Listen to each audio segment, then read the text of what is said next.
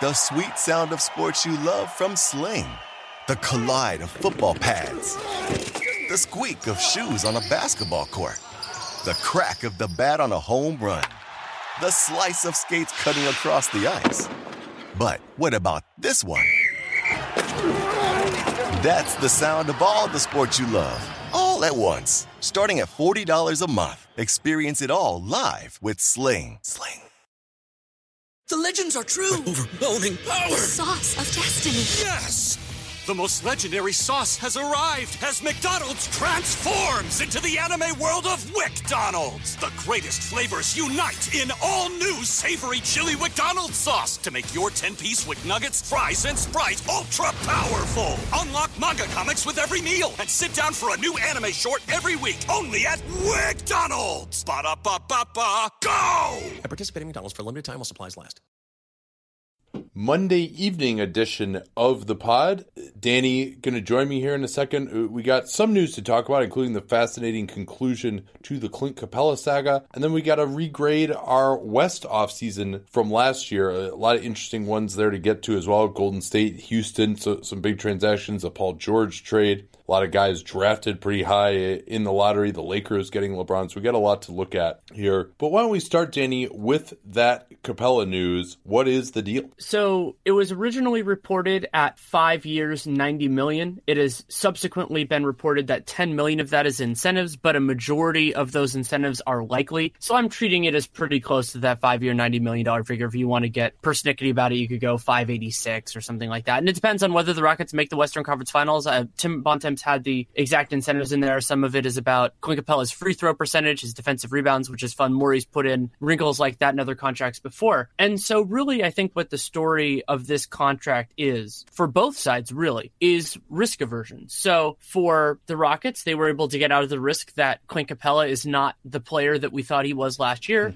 They paid him, and so he's not going to be an unrestricted free agent next year. And for Capella, he doesn't have to deal with the uncertainty and the financial risk that comes with going on a qualifying offer for 1 year and then hitting the open market. Yeah, I think it's more interesting from Capella's standpoint. Obviously, the Rockets taking advantage of this market, taking advantage of the fact that the Dallas Mavericks, who really were the only potential suitor for Capella once the Suns drafted DeAndre Ayton, went in the direction of a 1 year deal for DeAndre Jordan instead. And the Rockets, we were somewhat critical of them, of being almost unrealistically low, but apparently they knew what they were doing because they got him for what is an absolute steal if he can play at the level that he played at last year, not to mention if he could improve a little bit. He's not like a crazy skill guy. You know, he's a player very reliant on athleticism, although that may discount his finishing ability around the basket, but that's not something that typically gets better but as you get much older. But this especially the fact that it's 5 years, Danny, you know, I mean, that's really even more so than the fact that it starts at such a low annual pay. I mean, Capella, if they do the maximum 8% raises and he gets the full $90 million,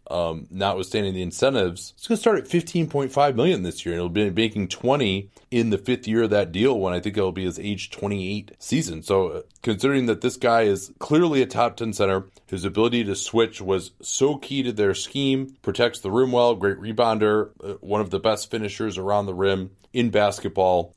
I think this is just an absolute steal for the Rockets. And for Capella, you'd say, well, why would he do that, right? I mean, what's the math on where he would have been if he had just taken the qualifying offer as opposed to this deal? If we run through the basic numbers, his qualifying offer was $4.7 million. So rounding that up to 5, he would have needed a 4-year, $85 million deal to break even theoretically with this offer. That is about $30 million less than his max on a 4-year deal with a new team would have been. You know, obviously the Rockets could pay more. They even could have given him that 5th year again because they would have had full bird rights. And so he needed to get to 85 to break even, could have gotten 117. And so I think some people are like, oh, Clint Capella took too little money. My frustration with this isn't really with Capella because risk mitigation and all that kind of stuff. He could have gotten him not even a max offer sheet. A max offer sheet would have been about 4 years, $110 million. He basically got the same amount of guaranteed money as Zach LaVine. And once you get down to that price, even if he's not your number one fit, teams could have just rolled the dice on a lucrative offer. I mean, I understand why Dallas didn't do it. This is the pragmatism versus realism argument. You know, like, yeah, it would be be great if you could tell DeAndre Jordan to wait a week and a half and to wait, but that's not the way any of this works. But Sacramento, just as a value proposition, if you can get him for $20 million a year and maybe you make the Rockets how about Atlanta? More, but you go how about Atlanta? Yeah. I mean, that's one where now I think there was always an assumption because Atlanta, they could have made this offer on July 6th and then still had plenty of time to do all the rest of the stuff that they did afterwards, and they could have really used Capella. Now, certainly there was a chilling effect because there was a feeling that, Houston is going to match. He's a guy who could even, he absolutely, Capella would have gotten max offer sheets in other markets, right? So maybe those teams reached out to Capella's representation and they weren't interested. And then, things really dried up and the Rockets turned the screws and his representation decided, hey, you know what? We haven't made any money in our career. You're basically around $1 or $2 million a year as the 25th pick. And yeah, we have a 100% chance at getting $80 million and, pretty damn good chance of getting $90 million. So do we want to take the $4.7 million, wait until next year and take the injury risk on ourselves? And this was probably right on the borderline for me. But I would say, is there really that much of a difference in your life between 80 to 90 million and 120 million? I think a lot of players really measure themselves by how much they're getting paid, and it's important to them in that respect. But 30 years from now, hard to say your lifestyle is going to be appreciably different if you got 80 million over the course of your career versus 100 million. Obviously, there's taxes involved too there, but that in some ways reduces the difference even more. And he's not the president of the NBPA, so the precedent doesn't matter as much. That's more of a Chris Paul concern. And, Capella did well by him. And this is the negotiation tactic that is really challenging from a human perspective from Houston in this case, where you want to make an offer that they have to seriously consider and hope that but also not one that they find so offensive that even though you could make an argument it's a reasonable offer, they're turned off by it. And so you have to know the player personally, know their crew, kind of how, crew meaning agent, how they approach this sort of thing. Is it a David Falk, that whole approach or something else? And I think that looks like Houston handled this well, but getting Capella at a bargain of a price relative to his production level last season and our expectations for him moving forward, this is still a very, very expensive team over the next couple of years. I would just say it's expensive. I don't know about very expensive when you can. Yeah, they're not the Thunder. That's fair. Well, they're not the Thunder. They're not the Cavs. They're not the Warriors at this point, right? As of now, and they got to round out their roster. They'll probably get some buyout guys, etc. They haven't used any of the mid-level so far either. They've got Carmelo on now. They're going to add D'Anthony. Well, technically, they're using part of the mid-level for Hartenstein and then for Melton, I would assume. Yeah, if they're going to go longer. Because to give those guys more than 2 years, they have to dip into the middle. Yeah, that is an important thing to note there. But so they basically are at their 14 guys. That's probably all they're going to carry now with Melton and Hartenstein and then Carmelo coming into the fold as well. That he actually just got waived. We'll get to that in a second. So while you can make the argument, hey, they should have retained Mbah a Moute, they had full bird rights on Ariza. This is really an incredibly cheap team. It is so much cheaper than anyone could have thought it would be to be competing at this level. They could make their team better. There may be other things they could do in terms of taking on money later this year that, maybe there's someone else out there that expires in 2020 that they could flip Ryan Anderson for. If they wanted to throw in an asset, especially once we get towards the trade deadline, there'll be buyout guys in the market that might use more of the mid-level. But while I am critical of them, I think they've downgraded quite a bit, especially defensively with the trade of Melo for Ariza. I think James Ennis can hopefully give them more offense, but maybe less defense than Mbah a Moute did. This is saving a lot of money. We'll see whether that actually gets back into the team or not. But if you had told me before the season, hey, you know what? They're only going to be probably, when it's all said and done, $15 million over the tax line. That's a huge win for at least Tillman Fertitta's pocketbooks, if nothing else. And it all really came from the fact that they were able to squeeze Capella this well. And I was critical of them. They moved up just a little bit. Maybe it was the incentives that got the deal done. I had a question for you. Do you think that the saga of Nerlens Noel has had an influence on Jusuf Nurkic and Clint Capella's negotiations? Maybe a little bit. Alex Len also didn't benefit from, taking the qualifying offer. And I think we have a pretty clear idea now of how disposable centers are. And so while both of those players can believe that they are above that threshold, it doesn't take a lot to fall below it, especially when you consider health as a major... You're talking about Capella as well? Well, I mean, just the idea that, as you were talking about it, with the marginal difference between 90 million and 110, certainly that is $20 million. Nobody is arguing that. But if you're going to argue that there is this downside thing, that who knows, it's not that he becomes a bad player or anything like that, but he just falls into like below league average or something like that. If he just has a shakier year, or maybe he gets hurt for a little bit and the Rockets look good with another center in place. I don't think that would have happened, but there is certainly a non-zero chance of it happening. And if there's a non-zero chance, then that lowers his market value. But he is certainly miles better than those guys. Yeah, I mean, I think he's different because, number one, his finishing is at such an elite level, but number two, the ability to switch the way he does it and still protect the rim and rebound, his offensive rebounding. So, I mean, there's a lot of things, I think, like what separates him from Nurkic is he can play, if you have him, your team can play completely differently than you can if you have Jusuf Nurkic at center, right? Like he's got to just play as a traditional center, and he's got to drop back in the pick and roll. He's going to get carved up by Anthony Davis and Nikola Mirotic in the playoffs. I mean, that's the kind of guy I think of as disposable. And last thing here too, Capella's max on a 5-year deal, the Minnesota Timberwolves are well aware of this, would have been 5 years and $147 million. And so to get Capella for basically 2/3 of that is outstanding work by the Rockets front office. I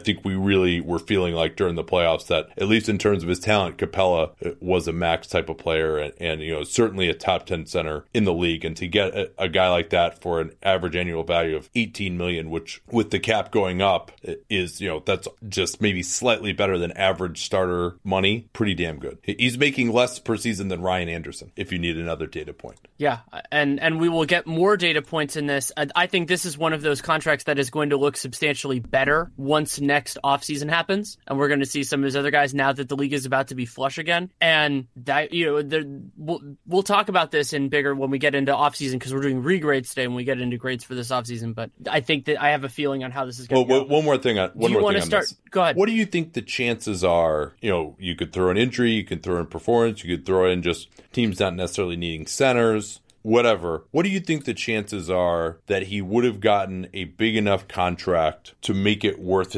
his while next season, right? So he's getting the $4.7 million this year. His total, so he would have needed to get at least 4 for 85 to be whole. To break but, even. He's really got to get more than that, right? Because you would obviously rather have a certainty of 5 for 90 now versus a possibility. So you really, you probably would have to maybe get like $20 million more guaranteed next summer. So I was thinking like $100 million, 4 for 100 or something like that. Yeah. I mean, I think if he just played exactly the way he played last year, no injuries that would affect him going forward, and he has not been injured really at all in his career, it's very difficult for me to think that someone wouldn't have offered him that type of contract, including perhaps the Rockets, who would have had his full bird rights. But, there is the injury risk. There is the risk that just, he doesn't play as well. He's had a pretty good season 2 years ago and then one really good season this year. So, Do you want a data point on that? Because I was just working on what I call the space race. It'll come out at some point for The Athletic. As of right now, there are 13 teams that I have projected to have $25 million or more in space for next year. How many of those and that teams, does not include the Houston How many Rockets. of those teams would need a center? Dallas, presumably, if DeAndre doesn't come back. Let me look at it. The Clippers, maybe. Yeah, Clippers. We don't know what's going on. We don't know what's going on with the Knicks. We don't know what's going on with the Pels. Sac. Not exactly the best destinations. That is definitely true. Yeah. And of course the Rockets. I think that's the most likely thing that would have happened, is he would have leveraged one of those teams into getting a little bit more money from the Rockets. But yeah, I would say the chances of that were reasonably high, like maybe even above 50%. Like but $100 million, I would say that's below 50%, but not too much. Maybe even the 40 to 50% range. But what we just went through, that's not enough. That's not enough. Like that's too much risk for me to take on. Yeah, right. I mean, what is that? That's 3 or 4 teams that you're looking at that would have that. Yeah, and I mean there are other ones that could clear there, like, especially like if Chicago is happy with Wendell Carter, like this group could thin out pretty quickly. Sure, and those are less desirable destinations than Houston. You're, at least for these next couple of years, you're going to be right in contention. So I think, the more we think about this, and especially I'm much more conservative from the player side of like, hey, if you have this amount of money, now might I have tried to just take it all the way up to the deadline in October 1st and try and squeeze the Rockets for a couple more million? Yeah, I might have tried to do that. Maybe I wouldn't have settled for this right now, but, would I have eventually had to take, 90 million or so, whatever the offer is? Yeah, I think I probably would have done that for some of the reasons that we're talking about here. So I think it was good that we went through that last part of the exercise because, yeah, I mean, they're really, and as an agent, obviously, you can kind of ask around, at least somewhat informally, and maybe you realize, hey, while he is in theory worth this, there's just not that many teams that are trying to win now that really need a center. Brooklyn is one that might have space, but they'll be going after veteran free agents. They have Jared Allen. Are they going to really say, hey, we might want Capella, but Jared Allen is kind of a Capella light, and we've got him for $3 million a year, so maybe we'll spend our money somewhere else. I think there's a lot of teams that go through that. Yeah, and you need to feel comfortable about it. I think you need to be first or second on a team's list because once you start working down there, I mean, it doesn't take much, and there are players they could trade for. You could trade for somebody, or somebody breaks out. You have a whole year also for all of those teams to reevaluate, to acquire other players and everything else. So yeah, I think that's a good point. All right, well, I am back from. I actually had 2 bachelor party weekends because we had a free place to stay, and so there were about 20 people that I wanted to invite, and I was like, all right, it'd probably be easier to just do it in 2 weekends. I've actually, for once in my life, had a little time off. So now I am back, though, and right after we're done, going to make a little Blue Apron here, fire up the grill, and make some cheeseburgers with spicy slaw. If you don't know what Blue Apron is, they take pre-portioned ingredients and deliver them right to your door in concert with quick and easy chef-designed recipes. The menu changes every week based on what's in season. It shows up at your door. We normally do 2 recipes a week when we're actually home and have time to cook. And we'll do the 4-person, and then we've got some leftovers for the next day. Check out this week's menu and get your first 3 meals free at blueapron.com/capspace. Easy to remember, we talk about Capspace all the time in the program. That's blueapron.com/capspace to get your first 3 meals free. Blue Apron, a better way to cook. We should probably also briefly mention that weird guarantee on Michael Carter-Williams, just because Houston is always kind of doing creative stuff, and this might be a little bit of a trend. I mean, it's not that big of a deal on its own, but we might see more of this. Sure. So Michael Carter-Williams, he's making a 1 year at the minimum, so that means part of it is subsidized by the league. So it'll cost the Rockets $1.5 million overall. He'll make $1.8. But that contract is only partially guaranteed for $1.2 million until the league-wide cutdown date in January. And so the way that works is it's just a little bit of protection for the Rockets in case it doesn't work out. And even though the Rockets are not as far over the luxury tax as we expected, anything can help there. And that also makes his contract more palatable theoretically. If instead of cutting him, they wanted to offload it to somebody else, that's less money for them, for that other team to have to take on. Yeah, and you could just trade him to somewhere. He's on a minimum contract, so any team could take him in. And now, if it's only $1.2 million guaranteed, you're halfway through the league year, essentially January 10th. So now you only have to throw in, $400,000 to pay the rest of his salary, maybe some slight additional consideration, and you can either get someone back or you just get a little bit of get out of jail free for a team that's in the tax in particular. That's a nice little bit of maneuvering. And I think this will explain why it was that Carter-Williams agreed so early, because he was willing to take this kind of deal that had some risk mitigation in it, which when you're a tax team and you're giving out any kind of guaranteed money for a player who doesn't have any long-term potential probably in Carter-Williams and may or may not contribute to your team, that they probably offered that deal to a number of players, and Carter-Williams kind of on the fringes of the league at this point after last year jumped on it. Something I wanted to mention that I hope this is a greater thing, I'm going to write about this at some point, is teams that expect to be active on the buyout market deliberately putting a little bit more flexibility into that. That could be not putting 15 guys on the roster at the beginning of the year, using two-way contracts, or even non-guarantees just to keep the price down a little bit, because having to cut guaranteed players to make it work work, assuming you're going to get one, maybe even two players out on the buyout market. And this year we were going to have so many expiring contracts, we could even see more than that. It's smart to put in a little bit more flexibility if you can expect that your team is going to get there. It's actually a reason I was critical of what the Lakers ended up doing. I talked about that a little bit with Bontemps on the last Real GM radio, or the one before the last one, about the Lakers using all 15 because they would theoretically be a good buyout place. Yeah, but without being in the tax, if they want to just cut someone, they can. But yeah, I mean, they've used up resources, obviously, with the room exception. Let's do a couple of quick hitters here. Ryan Arcidiacono, who was on a two-way last year with the Bulls, played very, very little. In fact, had a memorable stint in which he was negative 20 in a five minutes in the first game of the year against Toronto. I'm not sure that he played much more. He might have not even played at all, other than that, at least until late in the year when they were really into tank mode. But 1 year partially guaranteed deal. Do we know how much that's guaranteed? It better not be for much. I haven't heard yet, but I'm guessing not much. But it's the Bulls, so you never know. Yeah, but he's not on the two-way anymore. They can now use that slot somewhere else. Devin Harris has returned to Dallas.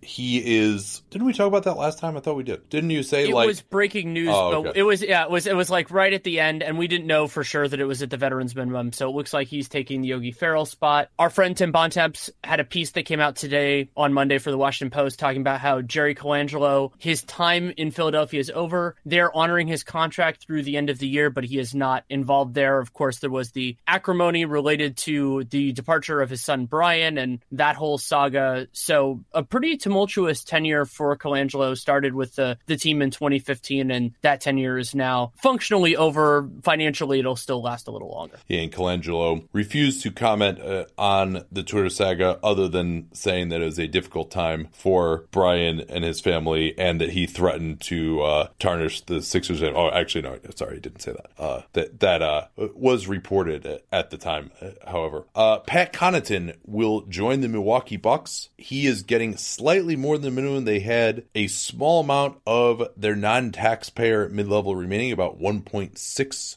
million of that. So that is a little bit more than the minimum salary. That affects it, trying to trade him a little bit, but not too much. It's still pretty small. And I think this is a good get for the Bucks. It is. And Connaughton, capable player. You think about this in the context of Portland, that basically they got Nick Stauskas for similar money. I believe Pat Connaughton is a substantially superior player. And the Bucks also got a non-guarantee. Well, we don't know if it's a non-guarantee or exactly what it is on that second year, but it seems like they're going to have at least some flexibility there. And another point I want to bring up, just because people ask about this a lot, the cost to the Bucks is also not as big with this, because since they were going to offer a 2-year contract anyway, they weren't getting any part of that subsidized by the league. So it doesn't really matter. Bumping it up a little bit isn't even the same cost. That was an issue with like Emeka Okafor's contract. Theoretically, adding that second year actually made it a lot more expensive for the New Orleans Pelicans last year. Yeah, and Connaughton gives the Bucks some much needed shooting, although with Ersan Ilyasova, they've got that as well. Connaughton doesn't really fit in well with the idea, again, of having a more versatile lineup, a more switchable lineup, but seems like he should be an upgrade on Jason Terry in that backup shooting guard role from last season. Let's move to the Clippers now, Danny. They made the first steps towards alleviating their eventual roster crunch. It doesn't have to be right away, by waiving CJ Williams. They now have 16 guaranteed contracts, but that 17th is Patrick Beverley, who is not guaranteed but is functionally guaranteed. The only way he would not be on the team is if they traded him. They're not going to cut him for any reason. And the other piece of Clippers news, this does not relate to the roster crunch at all. I just enjoy trades involving two-way players. They traded for Jonathan Motley. First two-way player ever traded, right? Maybe. I'm not sure. I think I read that, yeah. But I can't think of another one before him either. I can't think of another one either off the top of my head. But so Motley signed a 2-year two-way contract, so that meant that the Mavericks could trade him. He does play the same position as Angel Delgado, the other Clippers two-way guy, but it's, you make it work with whatever you want to do. So they still have a crunch to deal with. I'm very interested in how the front office resolves this, because basically everybody else is on guaranteed contracts. Do they cut established players who just weren't going to be in the rotation? Do they try to move, let's say, somebody like Sam Decker, maybe another team, kind of like the Jarrell Martin thing? If Orlando keeps him, they would just rather have, take a flyer on him. I think there are teams that would be that flyer on Sam Decker would be worth it. They have limited flexibility. Incidentally, Orlando would be one of those, maybe off the top of my head. But so, yeah, I'm interested in how the Clippers resolve it, but they do not have to do this right away. They can wait until right before before the season if they want to. Yeah, and an interesting juxtaposition between Williams and Ty Wallace, both of whom played very well on two-way contracts last year. Wallace was not interested in signing a contract the way Williams did, which has some pretty ugly guarantees, only $125K guaranteed the first day of the season and doesn't fully guarantee until the cutdown day, and then he's got another non-guaranteed year on after that. Williams, you would think he would get claimed. I thought he provided adequate wing play. He was actually starting for the Clippers for a time, hitting some three-pointers and playing some adequate defense. And then, by contrast, Ty Wallace, who another guy who we wonder, like, where the hell are his offer sheets, especially with the Clippers not having any kind of room right now on their roster. You would think that he would be gettable with a relatively small offer. We'll see who ends up in the better situation here. I mean, maybe it's possible that CJ Williams ends up getting claimed and spends the whole season with the team, but if he does that, he'll likely have outperformed that non-guaranteed minimum contract. And Ty Wallace, he's still unsigned as of now, and that qualifying offer is only a two-way contract for him with $50,000 guaranteed, which is, he's not going to sign that, presumably, after playing well in the NBA last year. So now Williams has been released. I think there are tons of teams that could use him. It'd be interesting to see whether he gets claimed. I mean, he played well, then he had a severe ankle sprain and ended up missing a bunch of time and never really got back in the rotation towards the end. So maybe it was out of sight, out of mind, but I still don't understand why neither of those guys has been able to get any kind of a deal. And I think Williams is going through the waiver process as we record this. We'll see where he ends up. And I'll say this too, for the Clippers, especially since you just drafted two point guard, kind of combo guard players, that why don't you just waive Juwan Evans and hold on to CJ Williams instead? I mean, if anybody knows that you need as much depth on the wing as possible, it's the Clippers. I mean, Juwan Evans didn't really show much, and yeah, I know he's guaranteed. Maybe they could have just traded him and paid his salary, or there was another team that'd be interested in him. Perhaps it was just simply the optics of giving up on someone that they drafted. I can't remember whether he was 39 or 40. I think he was drafted before Thornwell, I want to say. But yeah, that was a little weird. I think he was 38. Oh yeah, it was 38 and 39 that they had last year. Yeah, but all right. What else we got here? Another one that I don't think this is necessarily a big deal, but I want to mention it. Shams Charania originally had it, that Jimmy Butler had elective minor surgery on his shooting hand, and he's not going to miss time. I just thought it was interesting. He's not participating in the Team USA stuff. There isn't really much in terms of, like, there aren't any Team USA games. They are doing a camp right now in Vegas, but that is entirely different. So we can mention it and move on unless it becomes something later on, which I sincerely doubt. The Celtics made a couple of different smaller moves. They signed Jabari Bird, 2 years, $3 million. So that looks like a 2-year minimum contract. He was on a two-way last year, and they waived Rodney Purvis. Don't you mean Luke Ridnour?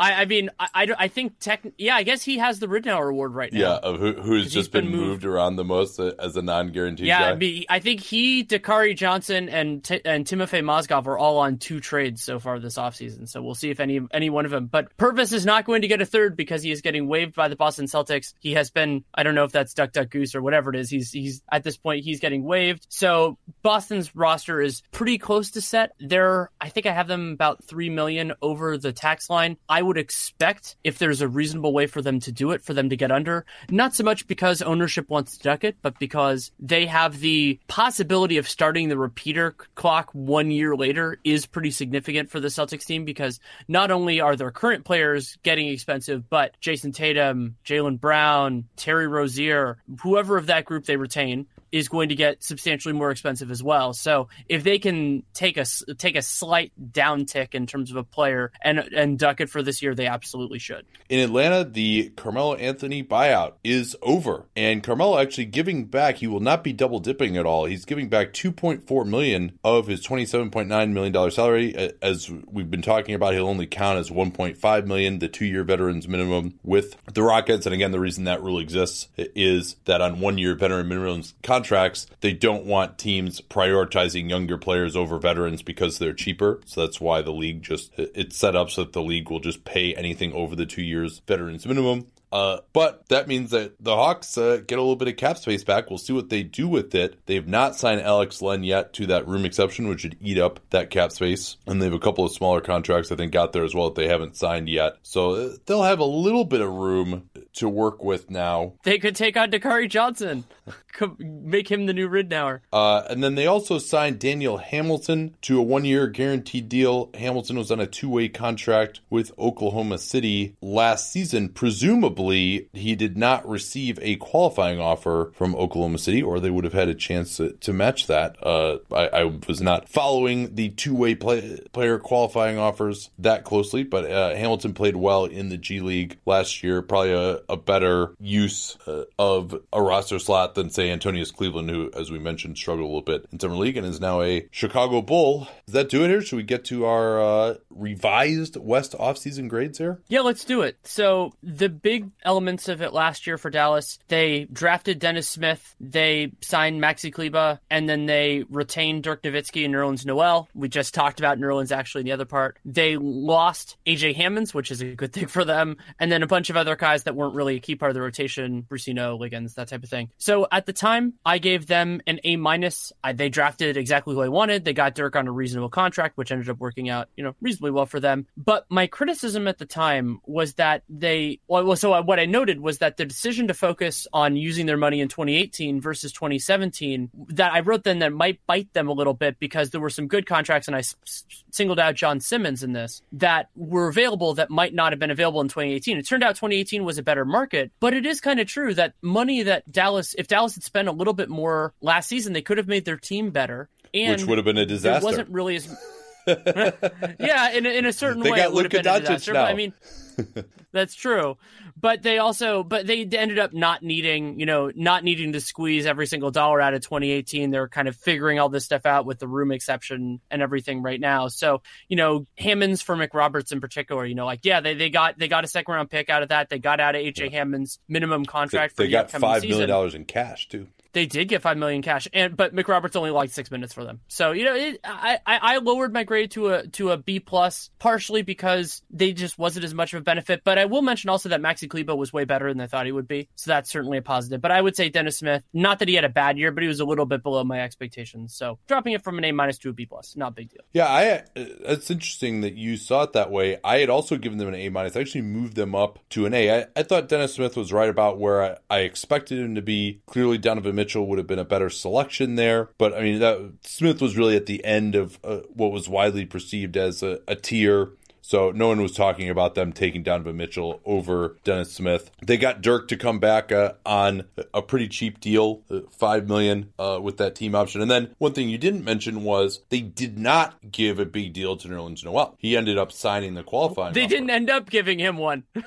Yeah. They offered it. Yeah. Well, okay, but then I mean at the time he was just sitting out there, and I think we all assumed, although actually, you know what? I forget exactly when it was that it came out that he was going to just sign the qualifying offer. It was a little bit earlier than the deadline, but I think when we were doing our grades, we didn't know that yet. We assumed that they'd end up at some kind of a long-term deal after they traded for him, and so avoiding that long-term deal, not caving in to Rich Paul was a great idea and left a bunch of cap space open. Then they're able to get DeAndre Jordan. I think getting him on a 1-year deal, despite the fact we think he's a little overrated, is certainly a better use of cap space than whomever they would have signed to a big deal, including Noel. Last summer, they were bad enough that they had to throw in their 2019 pick, but they're able to get Doncic, who I think we both thought was the best player in this draft. And so that now they've got a pretty nice nucleus going forward. So I actually moved them up from an A- to an A because there's really nothing that they did that, even in hindsight,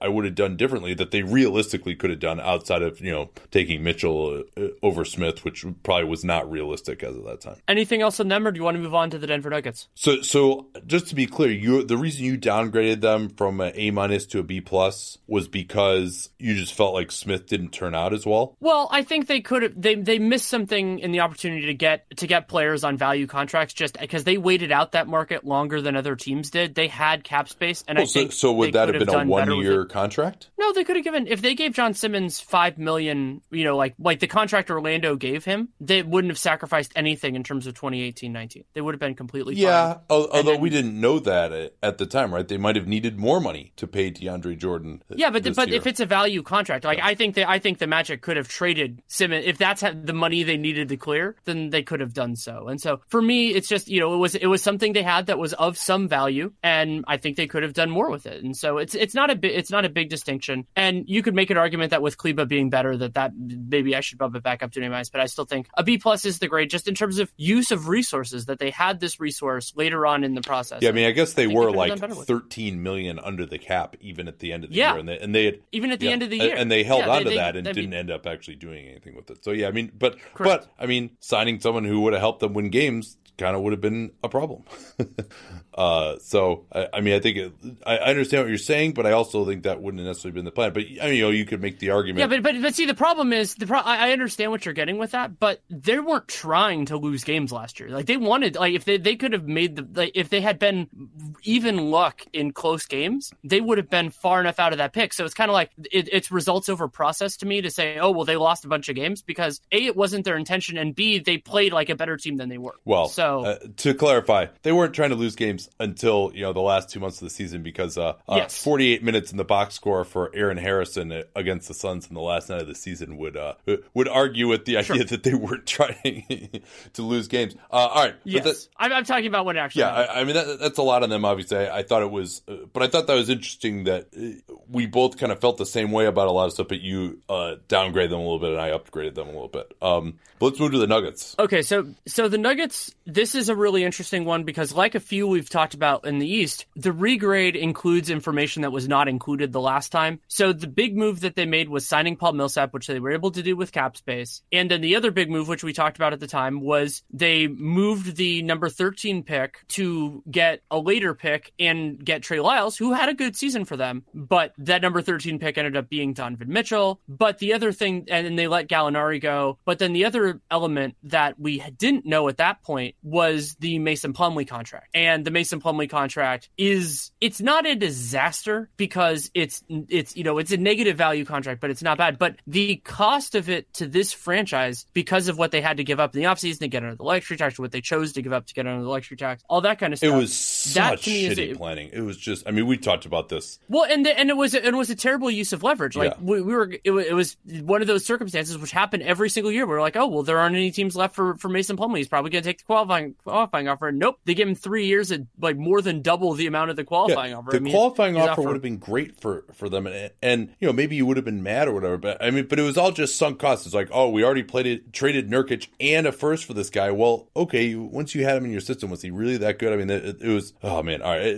We had a long rant. We knew more about how good, and we knew how good Jokic was as well. So like, if this wasn't a circumstance, they did end up, Malone played them together a little bit, but there wasn't this pressing need of, hey, we need an answer here. If we lose him, we can't get anything to replace it. It wasn't circumstances like that. So I gave them an A- originally on the premise that they did the big stuff right. I mean, Millsap getting that team option on the third year is phenomenal, just because that took out, a lot of the risk there with Millsap. They did pay him a bunch of money, but I mean, not an unreasonable contract in terms of annual salary by any means. And they were able to get out a lot of risk. I still do really like that. And I also hated the Tyler Lydon pick, after, especially what he had last year. Well, not only that, but so I moved them. But the fact that they moved down, in theory, they wanted to get OG Anunoby and then miscalculated by moving down too far and not being able to get him. And they couldn't move back up to get him either. Well, they didn't move back up. Maybe they could have, in terms of, I don't know who different teams are valuing in that range and everything else like that.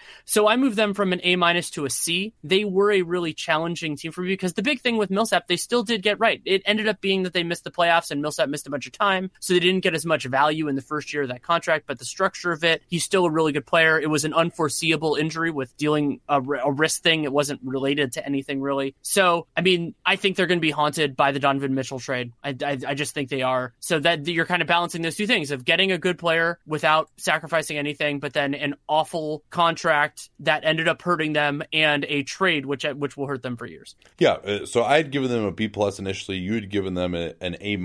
I'm now moving that down to a C. I thought, Millsap, while they did a good job getting him on the contract that they did, I didn't think he was that much of a difference maker, even when he was healthy. Now, maybe he could have integrated a little bit more. Trey Lyles helped them a little bit, but obviously that Mitchell trade does not look good. Now, to say, oh, they should have taken Mitchell, all right, they already had, I mean, remember, even Emmanuel Mudiay, they hadn't given up on yet. They had Jamal Murray. They had Gary Harris. So I think the idea of trading down was good. I don't know if Trey Lyles would have been the guy that I would have targeted in retrospect, though I thought Lyles had shown something and his value was a little bit lower. If it's just some rando number 13 pick, maybe that deal doesn't look as bad. Gary Harris, who they got on 4 years, $74 million. He's got $10 million in unlikely incentives.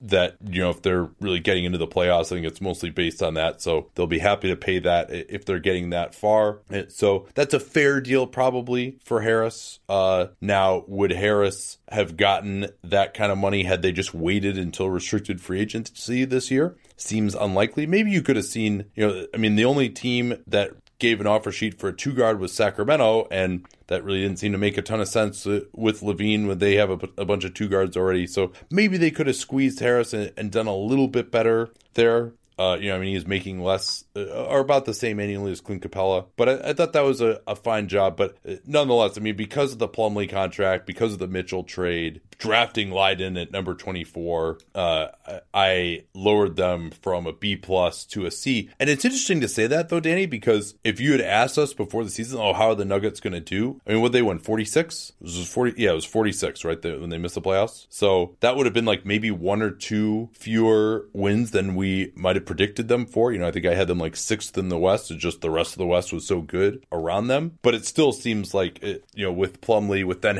setting themselves up for having to make this trade with their first round pick this year to get off of Fareed and Arthur. That I really didn't care for any of that.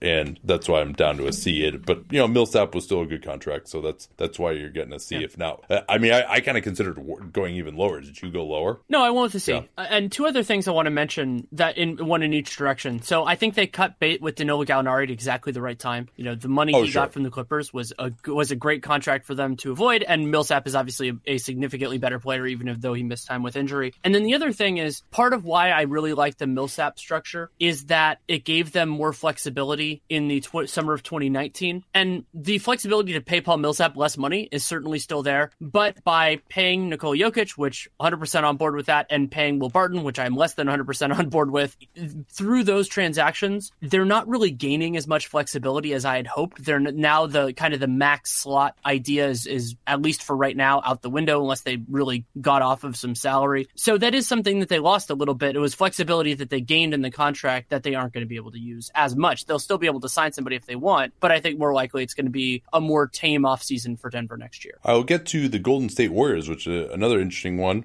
But first, this from Quip Toothbrush. I mentioned I was away the last 2 weekends, but didn't have to sacrifice on the quality of my toothbrush in the slightest because I take a Quip toothbrush with me whenever I travel. It's basically the size of a regular handheld toothbrush, but it is, of course, an electric toothbrush. It has no charging required, just runs on a single AAA battery that they say it lasts for 3 months. It actually lasted longer than that for me. And if you haven't used an electric toothbrush before, you really should, because you probably have sweater teeth, which is what my sister called it, when you could just feel the plaque on your teeth. And if you haven't tried an electric toothbrush yet, you're going to realize all of a sudden that, wow, I really wasn't getting my teeth that clean. Get more gum stimulation that way as well, I would say. They've got, and Quip is just, everything about it is just so well designed. It's got this little suction mount that you can either use it as a cover when you're traveling, or you just flip it around, stick it to your mirror, and it doesn't take up any counter space if you're living in one of those urban apartments that has like that small sink that doesn't actually have any space next to it. The best part is that Quip starts at just $25, far less expensive than most electric toothbrushes. The way to get started with them is at Get Quip. You want to get Quip. GetQuip.com/capspace. And you can get your first refill pack free. GetQuip.com/capspace. Easy to remember /capspace because we talk about it all the time here on the program. GetQuip.com/capspace. Let them know that /capspace URL that you came from us. So here's what the Warriors did. This is one of those ones where it just seems like these guys are always there, but they had to re-sign Steph Curry. They did so without giving him a player option or a no trade. I thought that no trade was pretty important because now nobody else can agitate for a no trade either if Steph Curry didn't get one. They brought back KD for $25 million. He could have gotten $34, and that obviously was a coup, although they squandered some of that. Andre Iguodala returned for 3 years, $48 million. Sean Livingston, 3 years, $24 million. Last year, only 2 years guaranteed. Zaza Pachulia, David West, JaVale McGee, all were brought back at the center position. The only player that really lost of any consequence was Ian Clark. I gave them an A at the time. So did you. How does that look in retrospect? I would be fine with them an A just because I had forgotten how active that offseason was. And, they won the NBA championship. They needed Iguodala. They needed Sean Livingston. Those guys were important at various stages in the process for it. But I moved it to an A- because of just what a disaster Nick Young was for the mid-level exception. He was basically a non-factor in their playoff run, and giving him the full mid-level forced the Warriors to only give Jordan Bell 2 years. It was a great move to buy the pick using the now famous cash considerations to get Jordan Bell in the first place, but paralleling Zaza Pachulia the year before, they could only give him with Patrick Pourquoi, they could only give Bell a 2-year contract, and it looks now like he's a whole lot better than a minimum guy. So having the cost control and certainty and all that for an extra year would have been really useful. Wait. What are you talking with Pachulia the year before? Okay, so they gave Pachulia the full room exception. Yeah, but that was only 2 years. The year that they signed KD. So it wouldn't have been any... Yeah, but you're right. That's they didn't have the option for the third year. They didn't have the option. Okay, anyway. So, but still with Jordan Bell, they did. And so I think they did lose something there. Another one that I want to mention is that they signed Quinn Cook to a 2-way contract, that he was one of the players they chose for that. He ended up getting moved into one of the 15 after Irma Caspi didn't work out. And so they get, some credit for Cook being good enough to move into that spot and some demerit for Caspi being so bad that they were able to cut him without consequence.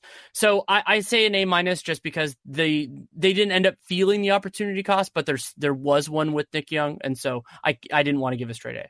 Yeah, and we saw that with Young. That was one where at the time we thought it was really a waste. We given them an A anyway. We really liked Caspi. That ended up being a disaster because he just decided to stop shooting 3-pointers. KD taking less was great, but that was really more his decision than the Warriors. The Jordan Bell thing was great. I totally agree with you on that. I actually lowered them down to a B, especially because, look at how terribly they played when Steph Curry was out. It really, this team should have won more than 58 games. And people said, they didn't try, blah, blah. And, that was true to some extent. And also because Draymond Green and Iguodala just, were not playing at the same level of intensity. And also, weren't being used the way they'd be used in the playoffs, right? With Steph out, they weren't going to just start Andre Iguodala at point guard and Draymond Green at center the way they did to really jumpstart things against San Antonio. But to just have no other shooting on the roster that was playable outside of Durant, Steph, and Clay, and be last in the NBA and bench threes, they really could have done better. And it didn't take a genius to see that Nick Young wasn't going to work out. I gave him an A anyway because they brought everyone back and they were able to do so without killing the tax. And we thought that Caspi would be good, and we thought that Bell was going to be good, and he was. Another thing that they did, which is probably part of the offseason, is declining the option on Kevon Looney and exercising it on Damian Jones, neither of which really looked like the right decision. They were lucky to be able to bring back Looney for the minimum because it was such a bad market, but had it not been for that, Looney probably would have ended up leaving, although there wasn't much reason to think at the time that Looney would deserve to have his fourth-year option picked up. So I moved them down to a B just because Young and Caspi were so bad. I think also Livingston is looking like a pretty big overpay at this point at $8 million a year. I'm not sure if he had other offers there, and especially, even the partial guarantee in the last year. Iguodala, he's still worth his contract when healthy. Just the question is how often that's going to be. And that third year for him, they're probably going to have to make some kind of an adjustment there if Klay Thompson comes back at anything close to the max. So down to a B. I know they won the championship, but I felt that it wasn't necessarily because of some of those moves they made. Maybe I'm just being too harsh on the Nick Young thing, but that was one that just killed me all year. Yeah, it certainly did. But I think Curry for the not having a player option in a no trade is a more significant thing for the arc of the franchise, and actually was probably a harder negotiation. Depending on how Curry was approaching, it's massively significant for the future of the franchise. Yeah. And with Livingston, my assumption is that he. I have no inside information on this. Sorry. How about not bringing back 6 centers? Do you really need Zaza and David West and JaVale McGee and Kevon Looney and Jordan Bell and Damian Jones. The answer was apparently yes. 6 centers on the roster. But sorry, I was just like, I looked at all of the people they re-signed. I was like, wait a minute, the last 3 of these guys are centers. Like, And they drafted one. I mean, I don't think they expected Jordan Bell to be as immediately productive as he was.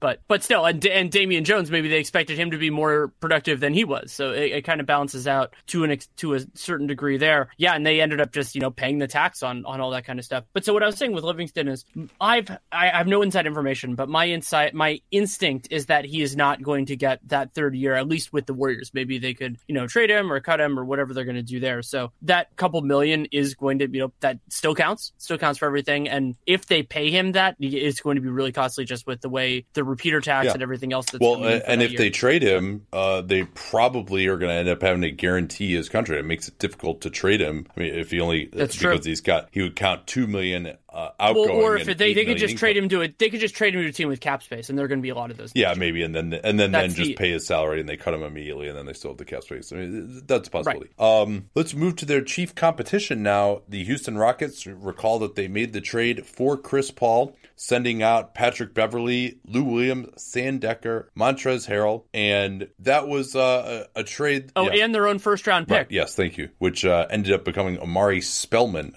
in the trusty care of the Atlanta Hawks after the Clippers moved it to get off of Jamal Crawford. I gave them an A- at the time, if only because I felt perhaps they gave up a little bit too much in that trade. But I mean, they won 65 games. They almost beat the Warriors. I'd move them up to an A+ from that A-. PJ Tucker was outstanding. Luke Mbah-a-Moute for the moment was great. Tarek Black really, using the BAA on him, maybe they could have done a little bit better there because he really was unnecessary for the way they wanted to play in the playoffs. Maybe they could have gotten someone who would have helped. And then another interesting one here is they didn't give Clint Capella an extension, and they ended up getting him for a great deal, which we now know that was probably the right decision and not extend him, because I'm sure that his demands at the time were, even at that point, a little bit more lucrative. Yeah, so I gave them an A because I don't give A+, but it's basically, I mean, they had the best thing there. And remember that they went from being number 3 in Cleaning the Glasses net rating 2 years ago to number 1 without any cap space and while being hard capped. Like that's a really impressive double to do, where you have no flexibility, basically. They did have a lot of players on team-friendly contracts, which is how they made the Chris Paul trade happen, but it seems like there might have been an understanding of what he would get in the future. They ended up paying him that money. But yeah, I mean, the moves that Morey made outside of that, particularly in Mbah-a-Moute and PJ Tucker, both look good. Still a lot of money for PJ Tucker, to be sure, but he more than lived up to that contract in his first year. Yeah, Tarek Black, I think one of the ways that they could have benefited from that was just getting another guy who was capable with the ball in his hands, as a backup point guard, might have been useful there. Yeah, it would have helped reduce the strain. I think it's actually a missed opportunity that they had a little bit again so far this offseason. Maybe Melton will do a little bit of that, but we'll have to see how he actually does. Another guy we should mention is Nene. There was also that drama with the over 38 rule, which has kind of fallen by the wayside from that summer. They brought back Troy Williams, and then that weird thing with Bobby Brown where they kind of signed him and cut him because they needed the roster spot. But this is overall, I mean, it's not a perfect offseason, but it was an absolutely excellent one and a great evaluation of where the league was going. There was the wording that was out there was that Daryl Morey was obsessed with the Warriors, and that obsession was well placed. They were the team that Houston had to knock off to make it to the finals. They were the best team in the regular season. And even though you could argue that the Warriors were an Andre Iguodala injury away from winning the series in shorter games, the Rockets were also a Chris Paul injury away from being the significant favorites to win the NBA championship.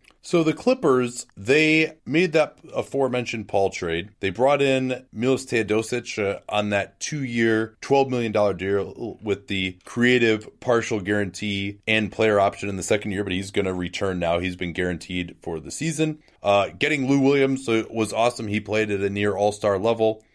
They signed Willie Reed. He was shipped out in the Blake Griffin deal, didn't end up doing much. Sindarius Thornwell showed something defensively as the season went on. Jawan Evans, not as much, but that's about what your batting average is going to be on picks in the late 30s. And then the big thing that we haven't really discussed was retaining Blake Griffin at a max contract, 5 years and about $170 million. That's a deal that will pay Griffin. Actually, I think it was even more than $170 million, but that's a deal that will pay Griffin $39 million in the 2021 I'm sorry, I'm just going to say it, the 21-22 season. And yes, they were able to move on from him. They got back Avery Bradley, who they actually still have on the team now, amazingly. And they got that lottery pick from the Pistons, but I still find it difficult to laud the decision to bring Griffin back, even so. Yeah, I'm the same way. So I said a year ago that this was the hardest offseason to grade because they did the big things wrong, but then they got Chris Paul and they got value. I mean, remember, at the time, we were saying that they got more value for Chris Paul than the Pacers did for Paul George or the Bulls did for Jimmy Butler. Yeah. It ended up being that Victor Oladipo had this fabulous season and went through that, but, I mean, they still got a nice return. And Chris Paul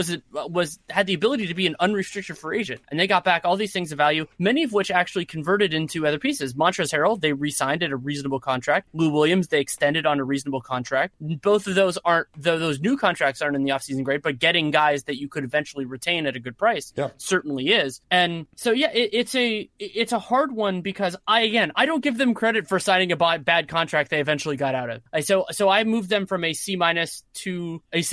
I kept it the same because it's just weird. Like, I think the Chris Paul acquisitions maybe even look a little bit better now. I thought Lou Williams had a really nice year for them. Harrell fit in well as a backup center. You know, it was kind of a question mark because he hadn't had that great opportunity for the Rockets yet. But the Gallo contract is still awful. Well, and don't forget this too, Danny. To sign that contract, they had to first trade that pick that they got from Houston to Atlanta to get rid of Jamal Crawford so that they would have room under the hard cap to do the sign and trade. Yeah, like this.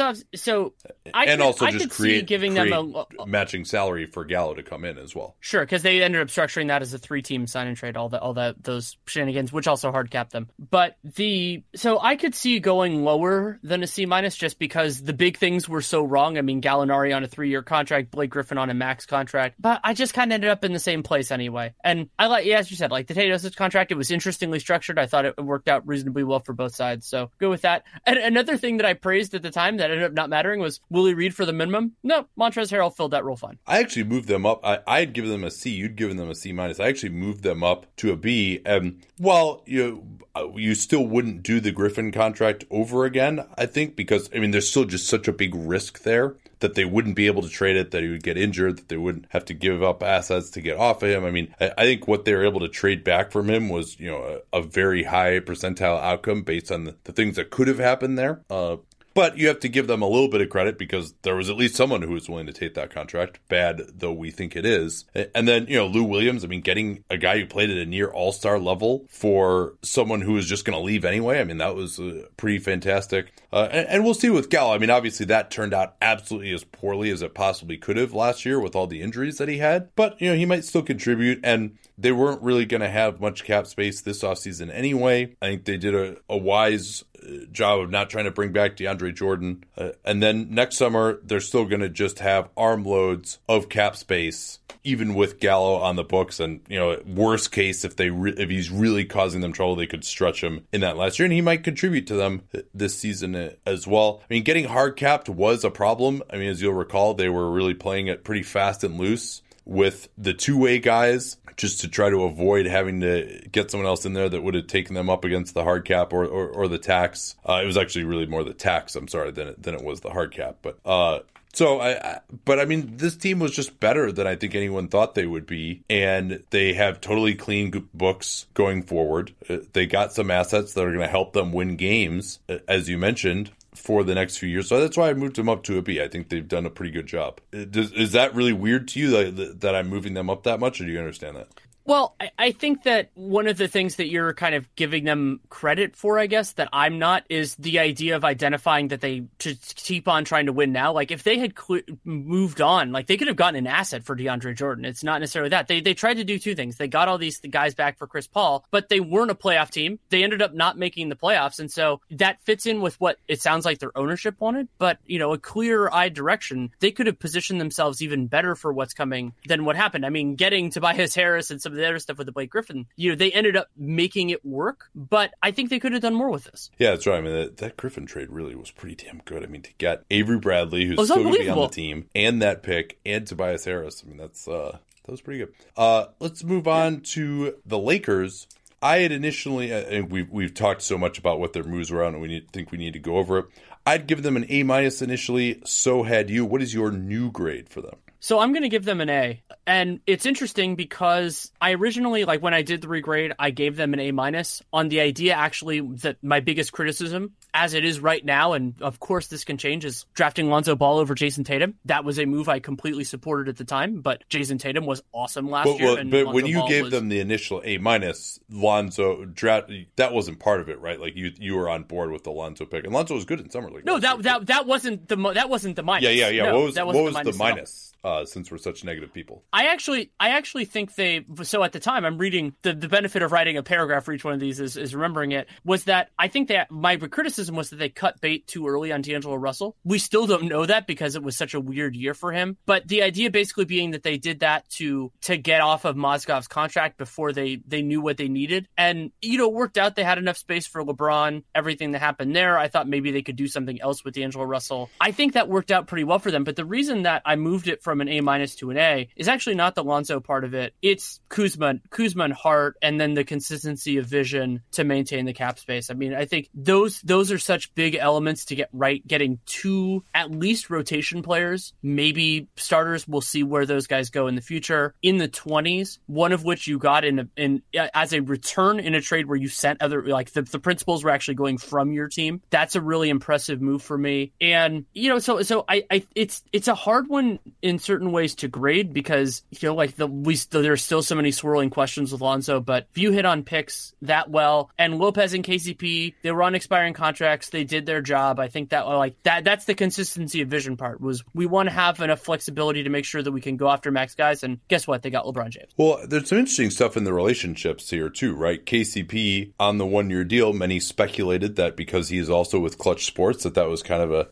something to clear the LZ. Hung out with a bunch of guys who used to be in the military, so I'm using military terms now. The landing zone for LeBron, and now they still actually have KCP back as well. They also, though, did not extend Julius Randle. They were reportedly offered a deal that started right at his cap hold of $12.4 million. And recall, of course, that Randle and Paul George have the same agent, and the Lakers did not even get a meeting with Paul George, perhaps in part because of their fractious relationship with Aaron Mintz, who is the agent for both Randle and George. So maybe if they extend Randle, if they take that offer, or maybe they negotiate a little bit. They wanted to keep that space open, obviously, and move on from him because they were hoping to get two max guys. But maybe if they take care of Randle, that helps them with Paul George. I wouldn't normally suggest operating that way because I think generally when you try to pay guys more than you think they should be paid just because we're going to make his agent feel good and then he'll do some favor for us later. I don't know how often that actually seems to work out. It seems to lead to mistakes more than it leads to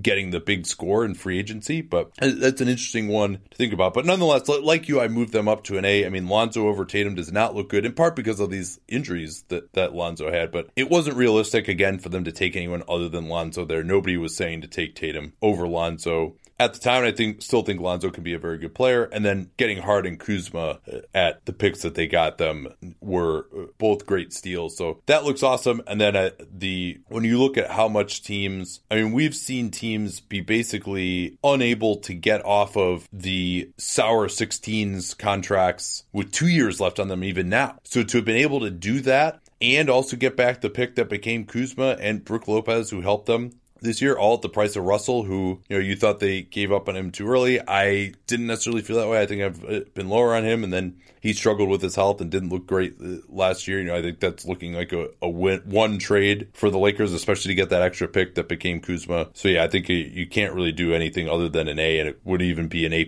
had it not been for Lonzo just not working out quite as well as Tatum. I also want to mention that Jason Tatum would have been an awesome fit next to LeBron had they been able to do that. I mean, they didn't obviously know that was coming, but now knowing what we know, incidentally, it would have been nasty. All right, one more read here before we move on to the Grizzlies. and that is from Helix Sleep, the mattress that I sleep on every single night. We now actually own 2 of them, and everyone is unique when it comes to sleeping. That is certainly the case for me, certainly the case for my fiance. Helix Sleep has developed 9 different mattresses that are tailored to specific body types and sleep preferences. You go to our vanity URL, that's what they call it in the industry, helixsleep.com/capspace, and take their 2-minute sleep quiz, and they'll match you to a mattress that's perfect for you, contours your body to provide unprecedented comfort and better sleep. 36% of Helix Sleep customers, including me, for example, report better sleep after switching to their customized mattress from Helix Sleep. And all of these other box mattress retailers that only give you 1 mattress and certainly don't match your body to it.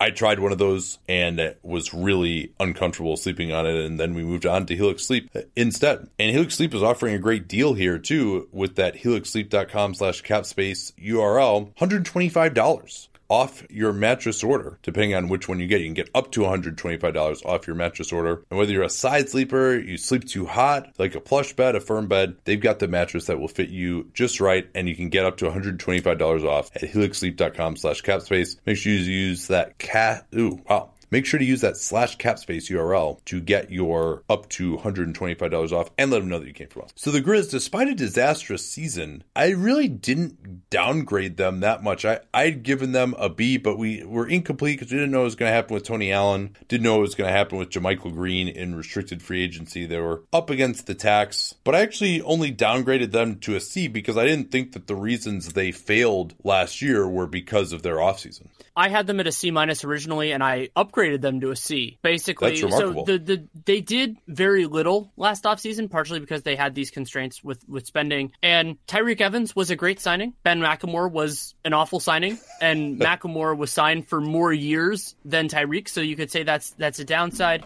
But I mean, Tyreek, that worked out well. And while I have my misgivings that they should have traded him, that is obviously not a part of these grades. And worth remembering, they got Tyreek for the BAE, $3.3 million, and he looked like he was almost out of the league. I mean, he was just total filler in that Cousins trade going to Sacramento, and then he just kind of hung out there, didn't do much that was incredibly impressive. And they also they had previously drafted Rade Zagorich, but they actually paid him. They signed him that year, and he was so bad they cut him the same summer, so he didn't play. He didn't end up playing for them. Yeah, he's still on their cap for this year. He is. Ivan Rabb, they drafted over, I'm going to mention this trio more than a few times, of Ojale, Bell, and Bolden. I mean, Bolden is by far the weakest of those three, but I think Rabb is substantially worse than all those guys. They were drafted right after him. They seem to like Rabb. We'll see what he ends up doing. I mean, they do. And Dylan Brooks played more minutes than any other rookie, so that's pretty impressive, and they drafted him even later. He was in the 40s. JaMychal Green's contract was fine. They didn't get a lot of present value because they were so bad last year, but I thought it was a reasonable contract. It's nothing too bad 2 years, there. $16 and then the million other part, for JaMychal Green. The other part that I want to talk about a little bit, because it gets lost because he wasn't a part of the season for most of it last year, but I still think the Wayne Selden contract was a really good one for them. I think Selden is one of their better perimeter players. I hope that he actually gets minutes this year, and so by getting him for I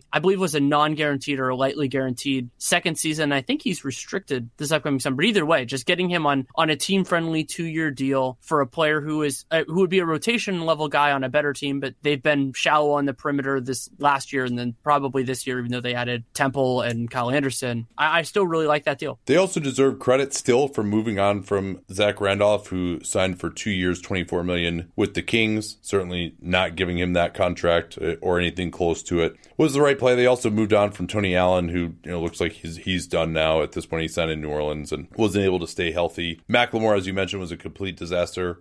We could probably throw just dumping Wade Baldwin before the season started as part of their offseason. That doesn't look very smart. They went the short term thinking that Mario Chalmers would contribute. He really did not. And Baldwin is looking like he might still be a player. They drafted him, I think, 17th back in 2016, gave up on him after a year. So very short-term thinking there. So I went with the C. I had initially given them a B-. I mean, I think really just McLemore being such a rough use of resources ultimately is probably why the downgrade. And then, but I mean, they were never going to be any good with Gasol playing a lot worse and with Conley missing the entire season, regardless of what they had done last offseason. Wisconsin. Let's move on to a team that actually did a ton in the 2017 offseason, the Minnesota Timberwolves. The biggest part of it at the time that we recorded this was the massive Jimmy Butler deal where they traded Zach LaVine, Chris Dunn, and then the first-round pick swap where they gave up the pick that became Lauri Markkanen and got the pick that became Justin Patton. They also signed Jeff Teague, Taj Gibson, Jamal Crawford, and then they also traded Ricky Rubio for a first-round pick. And then the part that was not included in our offseason grades and is a significant part of the regrade is giving Andrew Wiggins a max extension. Woof. Yeah, and it'd be very interesting to think of what Wiggins might have gotten as a restricted free agent this season, or even if they had just negotiated with them a little bit instead of their owner coming out and saying, oh, hey, we're going to give him the max extension as soon as he comes into my office and promises he's going to work really hard, then we'll give it to him.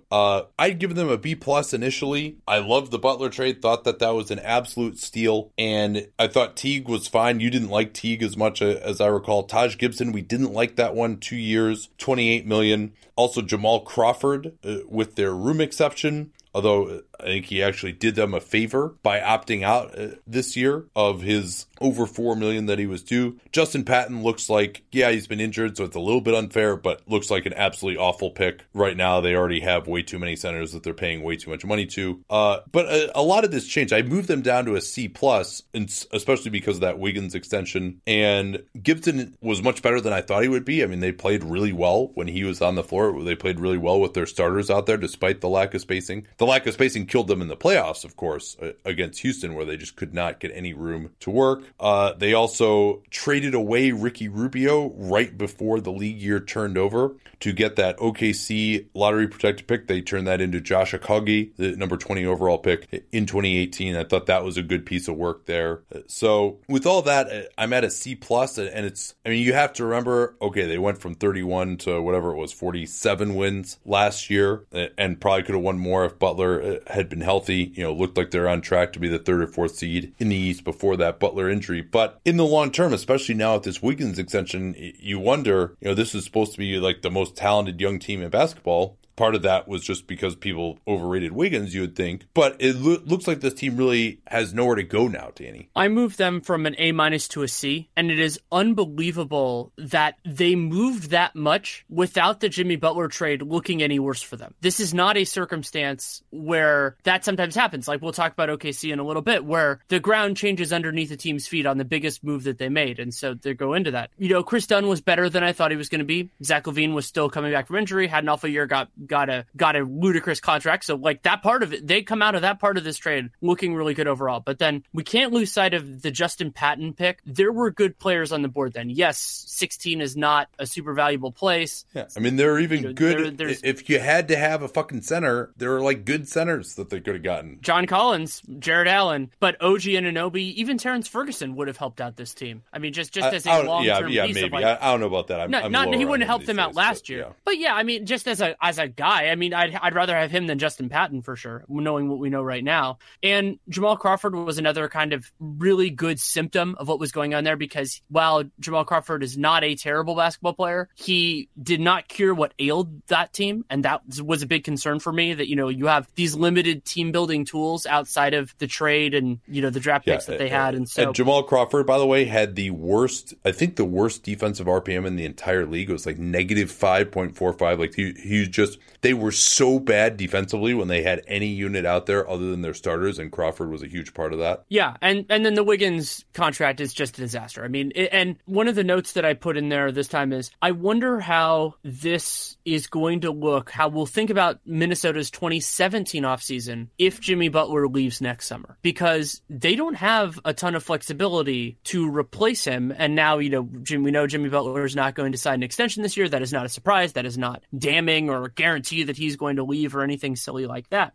But this starts to look really different if it was still a worthwhile gamble. It's still a great trade. But if they don't have the ability to pivot after this, it was because of the rush to kind of fill in all these gaps and to pay Andrew Wiggins before they had to, because they were worried about something. That will be the reason why that happens. And it's not damning Minnesota to be the worst team in the league or anything like that. But I think a lot about teams that miss opportunities, and it is not done yet, but it seems like that's where this is going. Yeah, and maybe you could say that they shot their shot a little bit too early, by cashing in those assets for Butler. If they had just made the number 7 pick, now they probably would have paid Zach LaVine too. I don't think that they would have actually, if they'd paid LaVine and they'd paid Andrew Wiggins, they wouldn't have necessarily had much more flexibility. They'd still have Jang on the book. So, I think it was the right decision to trade for Butler. They did win more games. They did get the NBA back. Oh, absolutely. I'm not questioning that part at all. Yeah. No, it's a question that's worth asking. Really what they're going to have to do is just,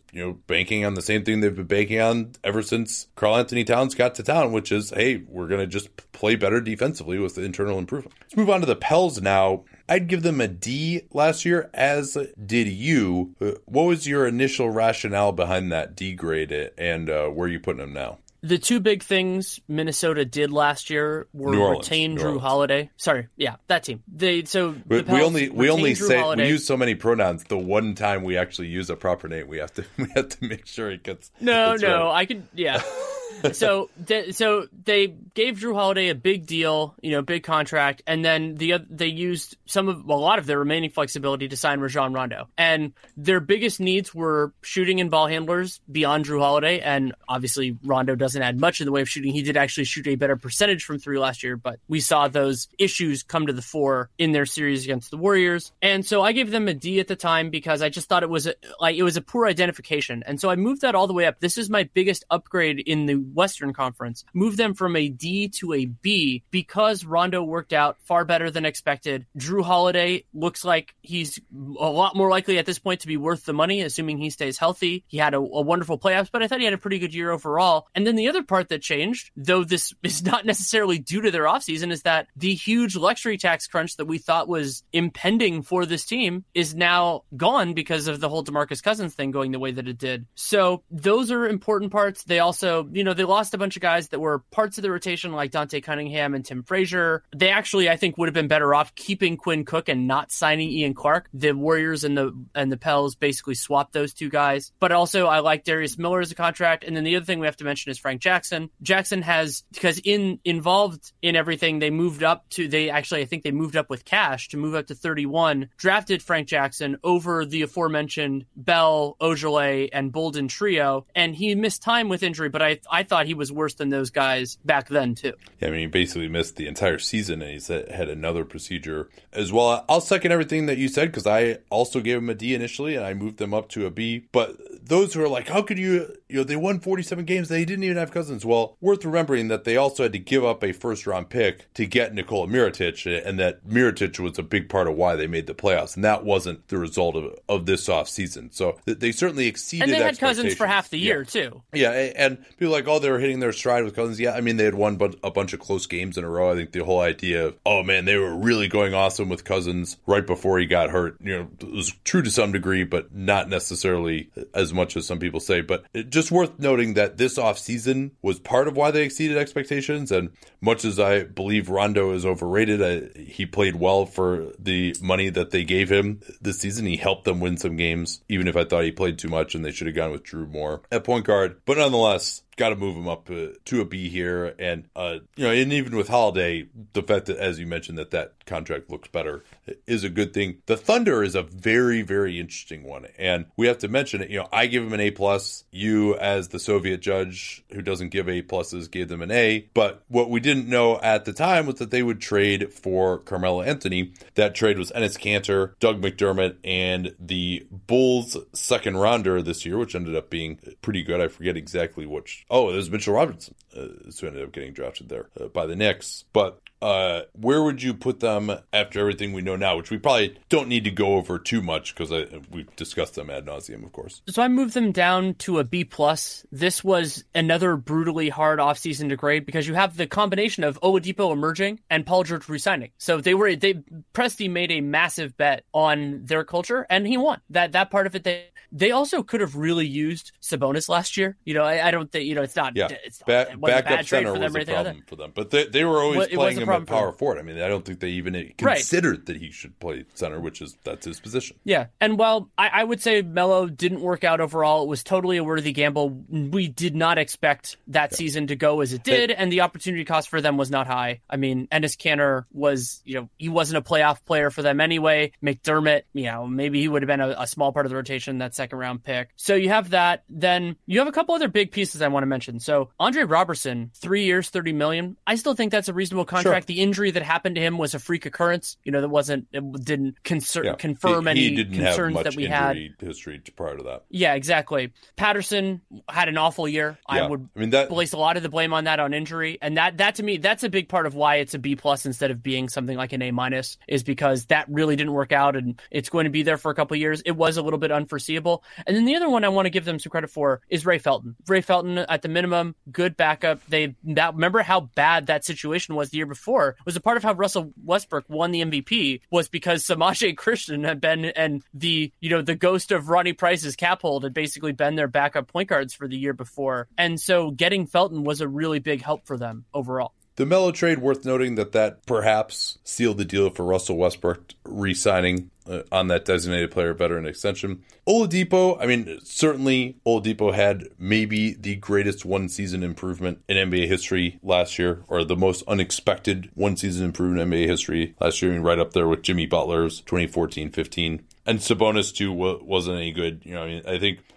I think it's fair to note that all those caveats aside, even with Paul George resigning, I think in terms of just what value do the Pacers get from the players versus what value or the players in their contracts versus what value do the Thunder get from the players and contracts involved, I think based on what we know now, and obviously this can change with, any of these players getting hurt or taking a step back or whatever, but I would actually predict that the Pacers won that trade, just if you're looking at it purely. And so Victor Oladipo, very unlikely if they had held on to him that he would have played at the same level that he did in Indiana. But nonetheless, that is one way to look at this of like, hey, you know what, maybe this should be downgraded a little bit. I think you can argue that Oladipo was better than Paul George last year. He's younger. He didn't just have off-season knee surgery, and he makes $20 million a year instead of Paul George is going to be making $35 million a year. And then also Sabonis was involved as well. Ultimately, I gave them a B-.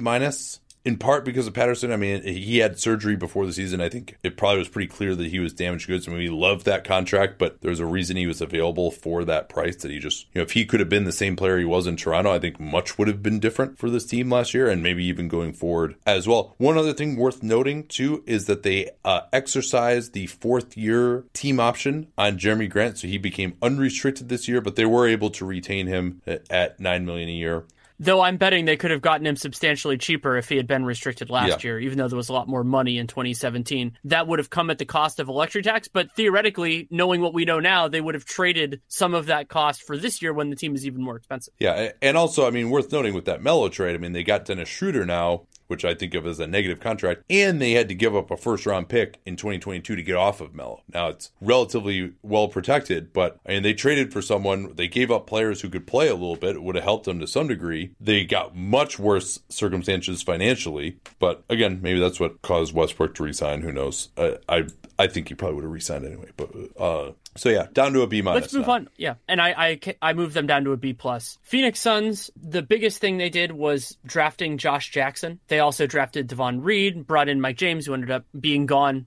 He was a two-way success story and then was gone. The other big thing that wasn't counted then was re-signing TJ Warren. They gave him 4 years and $50 million on an extension, which is kicking in now. And then they also got Alex Len, took his qualifying offer. Alan Williams, they gave that 3-year, $15 million contract to, but those second 2 years were non-guaranteed. The last two years were non-guaranteed, so they ended up letting him go. What did you give them? I'm trying to remember. This was one where I looked at my grades and I was like, what the fuck was I thinking giving them a B-? Because I didn't like Josh Jackson. I've always been very consistent on that. Now, Josh Jackson was even worse than I thought he would be, and his summer league performance, which we'll get to in a later podcast, was not encouraging. You gave them a C-, but my rationale at the time was I just really liked them not giving out any bad contracts. This was before the Warren extension, but the Warren extension to me is kind of neutral. I would like to see what he would be on a real team that has some shooting where he can kind of focus on scoring, but he's probably not a starter with his shooting limitations. He's got to be more of a bench scorer type of guy. So that's probably not a movable contract.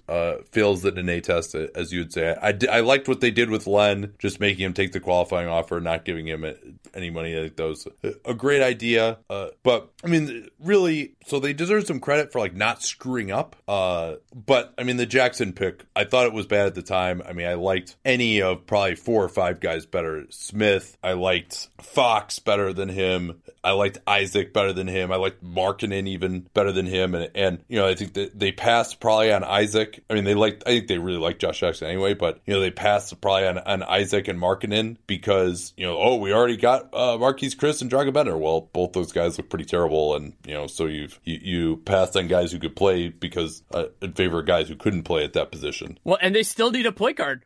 Right. Exactly. Yeah.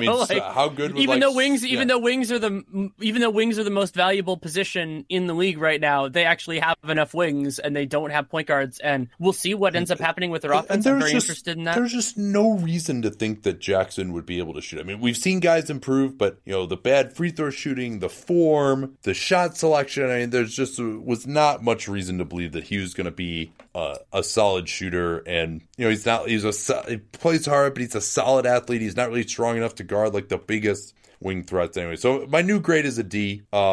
You also made the comment, because I actually went back and listened to that very closely because I wanted to know what the hell I was thinking and give him a B-. You made the comment that they should have moved Eric Bledsoe. They actually ended up doing just that to the Bucks. They got a first-round pick. I think that looks like a fine trade.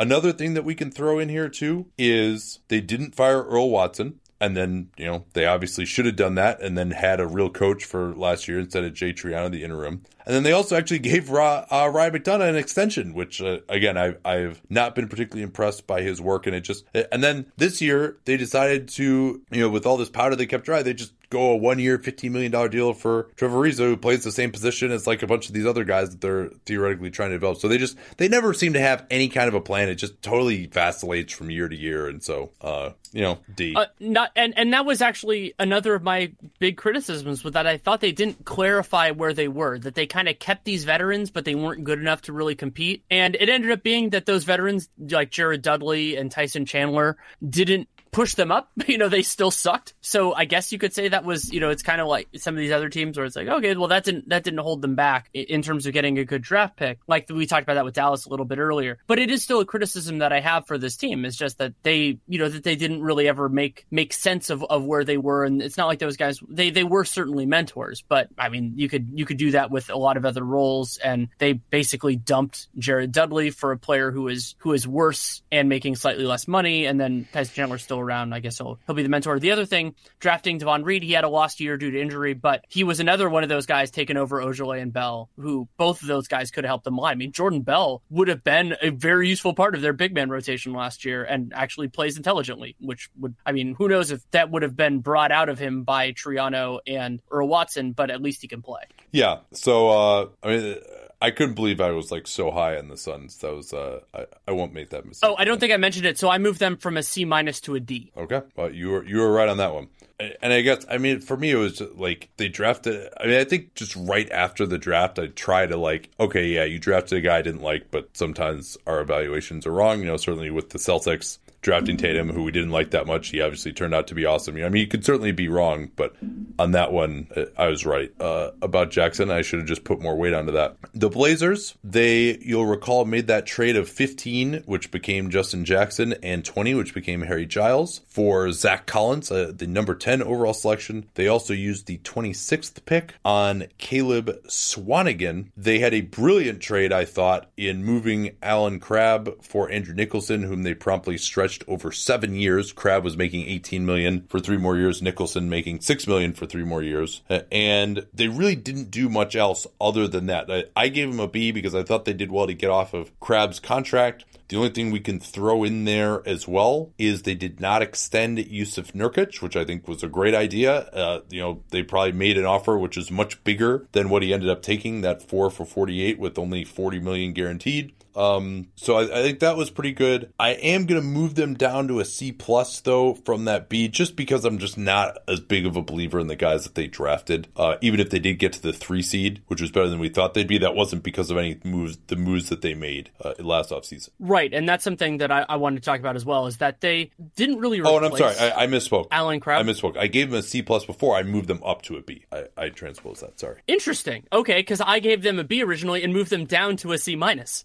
And the reason for that is because, getting off of Crabbe's money is fine. They didn't replace him. They still won 49 games, but they still have these weird depth issues. And both of their draft picks, Collins might end up working out. Swanigan was just a complete whiff to me in terms of understanding where the league is, understanding where they are. And so they could have, either Kuzma or Hart would have helped. And they need threes in the worst way. Neither of those guys is really a 3, but and certainly they could have Ojale or any number of guys. Collins, Donovan Mitchell was available there. And while he was, again, not a guy that we watched film of, people had Collins in a higher tier than Donovan Mitchell. God, he would have been awesome there. And so for me, it ended up working out. They stayed healthy. That was a big concern for me with the Blazers last year.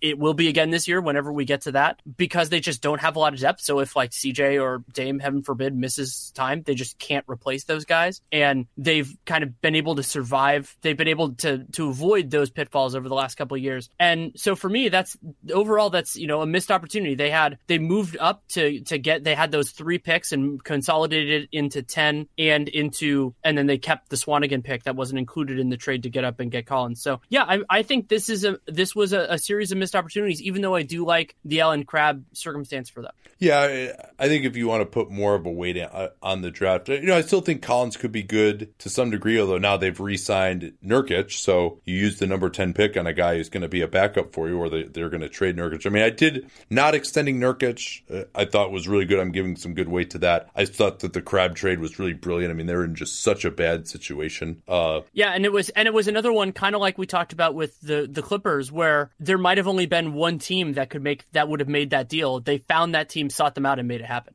So, they got to the 3 seed last year. They had a very nice year. So, yeah, it wasn't because of some of the stuff that they did last offseason, but to shed that money and still be as good as they were was useful. And then it's an interesting question of this.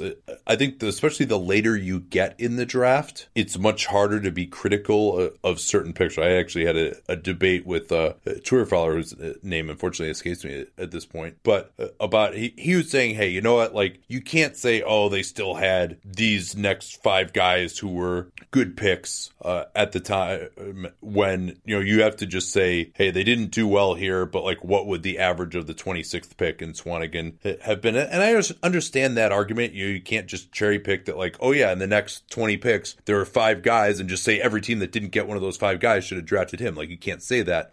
But especially if you're saying at the time, hey, you know what, Caleb Swanigan just doesn't have a place in the modern NBA. What does he do? If you're saying that when the guy is drafted, and Collins, he can shoot, he's mobile, but as a 4.5 when they already had a long-term player at center, you wonder about it as well. So those are ones. If it's kind of a head scratcher at the time, I think you're allowed to say that, especially if we were saying, hey, you know what, I think Bell.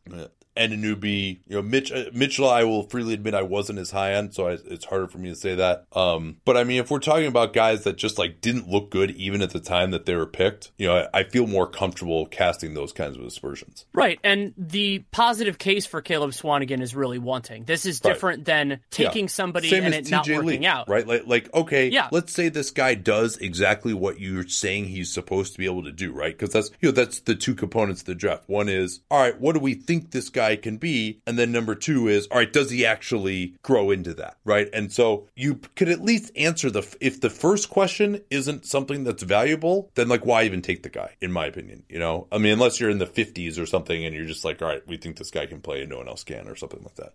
Let's go to the Kings now. We good there? Yeah, so Sacramento did a series of moves. They drafted De'Aaron Fox. They traded 10 for 15 and 20. They took Justin Jackson and Harry Giles with those picks. And then they spent, and they drafted Frank Mason. And then they spent a ton of money, multi-year money mostly, on veterans. They signed George Hill, basically a 2-year contract. He had that light partial guarantee on the 3rd year, gave Zebo 2 years, and then Vince Carter 1 year, $8 million. And then they lost, Collison and Gay and Tyreek. They basically lost like all of the veterans on the prior year team. And then they signed Bogdan Bogdanovic to a 3-year deal, $24 million. I think that's looking pretty good for them. So I gave them a C- at the time. I said that it was kind of overkill for them, basically the way that they use their money on veterans. I moved them down to a D. Fox, that's still an open question, but the free agent signings were an absolute disaster. And where I wanted to focus on that part of it is not even thinking about the opportunity cost of signing Randolph and Hill in 2017, which is certainly, they could have done a lot with that. That was $32 million that they gave those two guys in 2017. If you want to add Vince Carter, that's 40. But they also still paid those guys. It had $23 million in obligations for the 2018 season, even after moving George Hill for Amon Shumpert, something obviously they wouldn't have had to do if George Hill was not on the roster. They didn't get any assets in that deal. They just got out of some money and any assets of value. So what could they have done with another $23 million this year? A lot. Like they even if it was getting an extra first round pick, like they could have done so much with that, and they got zero value from it. I mean, they could have done an Aaron Gordon offer sheet. They could have, they had a lot of ways to go. Now, of course, they also drafted Marvin Bagley, and so with all these players on the market who were power forwards, all of a sudden that didn't make sense. But nobody said they had to draft Marvin Bagley either. They could have had a lot of bites at the apple in restricted free agency to really get someone who could be a part of the next good Kings team instead of having Zach Randolph and Amon Shumpert on the team. The way I would characterize it, I gave him a C- initially. I don't know why I was so positive at the time, but I can tell you why. We both really liked George Hill at that point. But no, I don't. I don't think that's what it was actually. Because I never thought that made sense, right? Because I wrote that it was okay. So yeah. It was, but and also I think because this is the thing, right? They ended up with the number 2 pick anyway. But like their goal was really dumb, right? Like people are like, oh yeah, the Kings are really going to be respectable this year. They're going to like get back into playoff contention, which we never bought. But like with getting George Hill, who they drafted or they signed after they'd already drafted De'Aaron Fox, just didn't really seem to make much sense. Bogdanovic does look like a good contract, but that's really all of their contracts that they signed that were any good. Spending $7 million on Vince Carter really looked like kind of a waste. But they had this dumb goal of getting better when they didn't. The signings weren't going to accomplish that. And what it should have done is give them a much worse draft pick. So they had a goal that didn't make any sense, but fortunately for them, they were so incompetent in trying to accomplish that goal that they couldn't accomplish it, and therefore they got another good pick, which they may have screwed up again by taking Bagley. And they have, as you mentioned, that over $20 million on their books for this year as well. But it's important to remember, what did they win, 27 last year or something? Like they had by far were one of the luckiest teams. Like this team should have been in the low 20s last year, and that's after spending all this money to try and get better. It really just the whole plan made no sense whatsoever. The fact that Scott Perry was able to parlay that into getting an even better job with the Knicks is completely hilarious. So the one thing that might be a saving grace was that getting Jackson and Giles for Collins. I probably would rather have those two guys at this point. We'll see what happens with Giles. Well, so what I wanted to ask you was, but would you rather have 15 and 20 or 10? If the kind of going back to the Justin Patton issue of like drafting the wrong guys, does that make it? How does that affect? Yeah, generally we've seen that picks in those range where you're trading up for picks in the 10 range. You're usually better off with the lower picks. The Nurkic Harris for McDermott trade being an extreme example of that. The Eddie Griffin for let me see if I can remember the 3 guys. This will be interesting. Richard Jefferson was one of them. Oh, it was this left-handed dude from Pepperdine. It wasn't like Brandon Armstrong. It might have been Brandon Armstrong was the guy's name. And then it was. I'm so impressed. Oh, and then was the last one Jason Collins? Ding, ding, ding. Yes. It's that 2001 draft. So anyway, we really go on some tangents here in the summer. We are these are not the tightest episodes, but nonetheless, I was gonna say D+. After that rant, I talked myself into a D. One other thing I want to mention is they did pass on OG Anunoby twice, and he would be a wonderful fit with this team because they got 15 and 20. They could have taken him at either of those spots. And with Harry Giles, they gave him a redshirt year. We'll see how he looks this season. That redshirt didn't really cost them anything, in terms of, oh no, they lost a year of evaluation, anything anything like that because they still suck. But we'll see if he's actually worth the juice is worth the squeeze, if you will. The Spurs, you gave them a D-. I gave them a D. I will stick with the D. The one thing that we can add to this now is that they extended LaMarcus Aldridge for $26 million this year. You'll recall that. I'm sorry, I misspoke. He had a player option for $22.3 million this year that he could have opted out of. Instead, he opted into that. They put $26 million for 2019-20 on the end of that, and then he has another year in 2021. That's the really confusing one when you try to truncate it. $24 million, but only $7 million guaranteed with a guarantee date of June 29th, 2020. The Aldridge extension, we didn't really care for it. We thought they were going to have all this flexibility in the summer of 2018 to build around Kawhi. Well, guess what? Kawhi is not there anymore. Aldridge played much better last year than I think anyone would have anticipated. Is getting into his mid-30s now, so could regress at any time. I probably would stick with the same D, but it's very hard to evaluate. I mean, they obviously signed Patty Mills and Pau Gasol. Those were bad. We dinged them for losing John Simmons. Like that was fine. It's not the end of the world. But I would just stick with the D, but it's just hard to say, how much of that offseason had to do with Kawhi leaving. Maybe not much, but also maybe he felt like, hey, we don't have any way to get better, and that's part of why I want to leave. A couple other things I wanted to mention briefly. Rudy Gay worked out better, far better than I anticipated. I mean, he was healthier. They needed more from him with Kawhi basically losing the entire season. And they also, you brought up Jonathan Simmons. They lost Dwayne Dedmon. He signed a completely reasonable contract with the Atlanta Hawks. I would have rather had Dedmon on his contract than Pau Gasol, though obviously there were personal dynamics that were in there. They retained Manu on a reasonable contract. Surprise, surprise. Patty Mills, that's rough. I mean, giving a clear backup point guard $12 million a year. And it is interesting how that shifted based on what San Antonio did. Part of the reason I was critical of the Mills signing was that I thought they were basically trapped at point guard, that they were going to re-sign Tony Parker, and then we didn't know what was going on with DeJounte. Part of the reason for that was he had a small cap hold. I mean, it's worth noting this. I mean, it doesn't excuse it because they ended up signing these bad contracts. But, whether they're trying to get Chris Paul or someone else in free agency, Mills had a small cap hold. That was the price of him returning, was they had to overpay a little bit at that point. And Pau Gasol presumably was offered something to opt out of his player option and maybe would have taken less if they could have gotten a big free agent. But, of course, that did not happen. But, yeah, I mean, they signed those contracts. They're on the books. I mean, it's part of the grid. But there was a reason for them. Yeah, and the other one we should mention is Derek White didn't play much last year. He did have a pretty good summer league. We'll talk about that later on. Josh Hart was on the board. This gets into the problem we were just talking about before. So I don't put a lot of weight into that. But yeah, I gave them a D-. I moved that up to a D. It's just, it's basically the same thing. And obviously a big demerit for signing Joffrey Levert, who opted out of his player option. That signing actually looks a lot better now than it did then, just because he opted out. He's going back to Europe.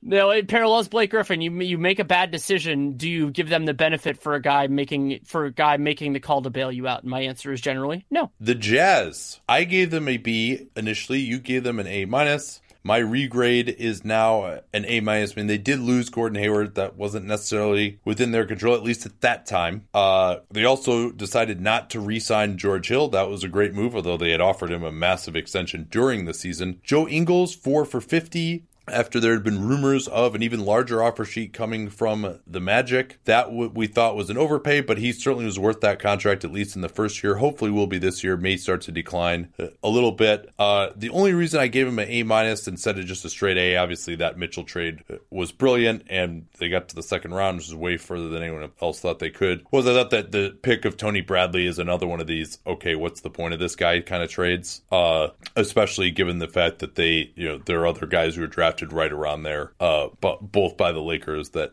could have been worthwhile. But yeah, Bradley, they moved up from 30. They moved up to go get him from 30 to 28. I mean, that really didn't seem to make a lot of sense to me. Yeah, that part's not great. I'm still surprised you gave them an A- because they also did something that you generally really like, which is avoiding using their cap space on really bad long-term contracts. They did give Joe Ingles, though his contract descends, so that makes it look a little bit better, and especially with the possibility that they spend in 2019, that So he's under 12 million at that point. So that's pretty good.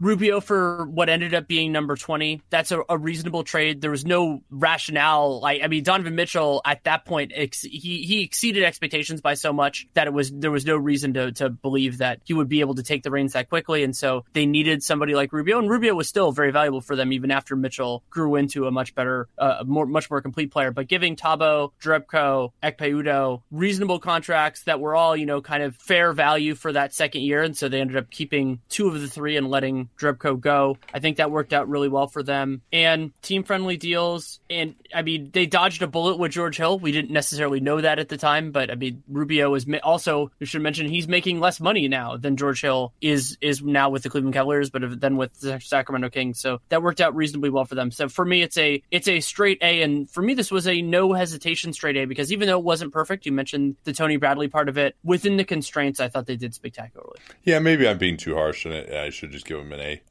But I'll stick with the A-. It's the Bradley, just because it's not the end of the world, the Bradley thing, but it's just like, who knows? Maybe he'll be better. I haven't had a chance to really dig into his film yet from Summer League, so maybe I'll be more impressed, but I don't expect that to be the case. All right, we are done here. Wow, that was it. I mean, do you realize last year we did all of these regrades in one podcast, the entire league? We must have just talked more this year. Yeah. We like talking, but I like the substances. I think the other thing that we've kind of gotten better understanding is just that we have a lot more real estate in the offseason, so we might as well use it to talk about things like this that people are interested in instead of some of the more hypothetical things. And the process of this, and this is actually something I wanted to tease, is that we got asked some good questions about the process of doing these regrades that we will talk about in our soon-to-be-released Patreon mailbag. And so if you want to get kind of insights into things like that are a part of the show, that is another benefit that you get from Patreon, because we don't really go meta very often on this, maybe at the end of the mock-off season a little bit, but other than that, if you want that kind of input in the insight into the show, that is a great way to get it. All right, that's a good one to end on. Patreon.com/Duncan LaRue to get that monthly mailbag podcast, and we'll be back later in the week with as yet to be determined content. That's a great tease. We'll talk to you all then. The legends are true. Overwhelming power! The sauce of destiny. Yes! The most legendary sauce has arrived as McDonald's transforms into the anime world of WickDonald's. The greatest flavors unite in all new savory chili McDonald's sauce to make your 10-piece Wick Nuggets, fries, and Sprite ultra-powerful. Unlock manga comics with every meal and sit down for a new anime short every week only at WickDonald's. Ba-da-ba-ba-ba, go! At participating McDonald's for a limited time while supplies last.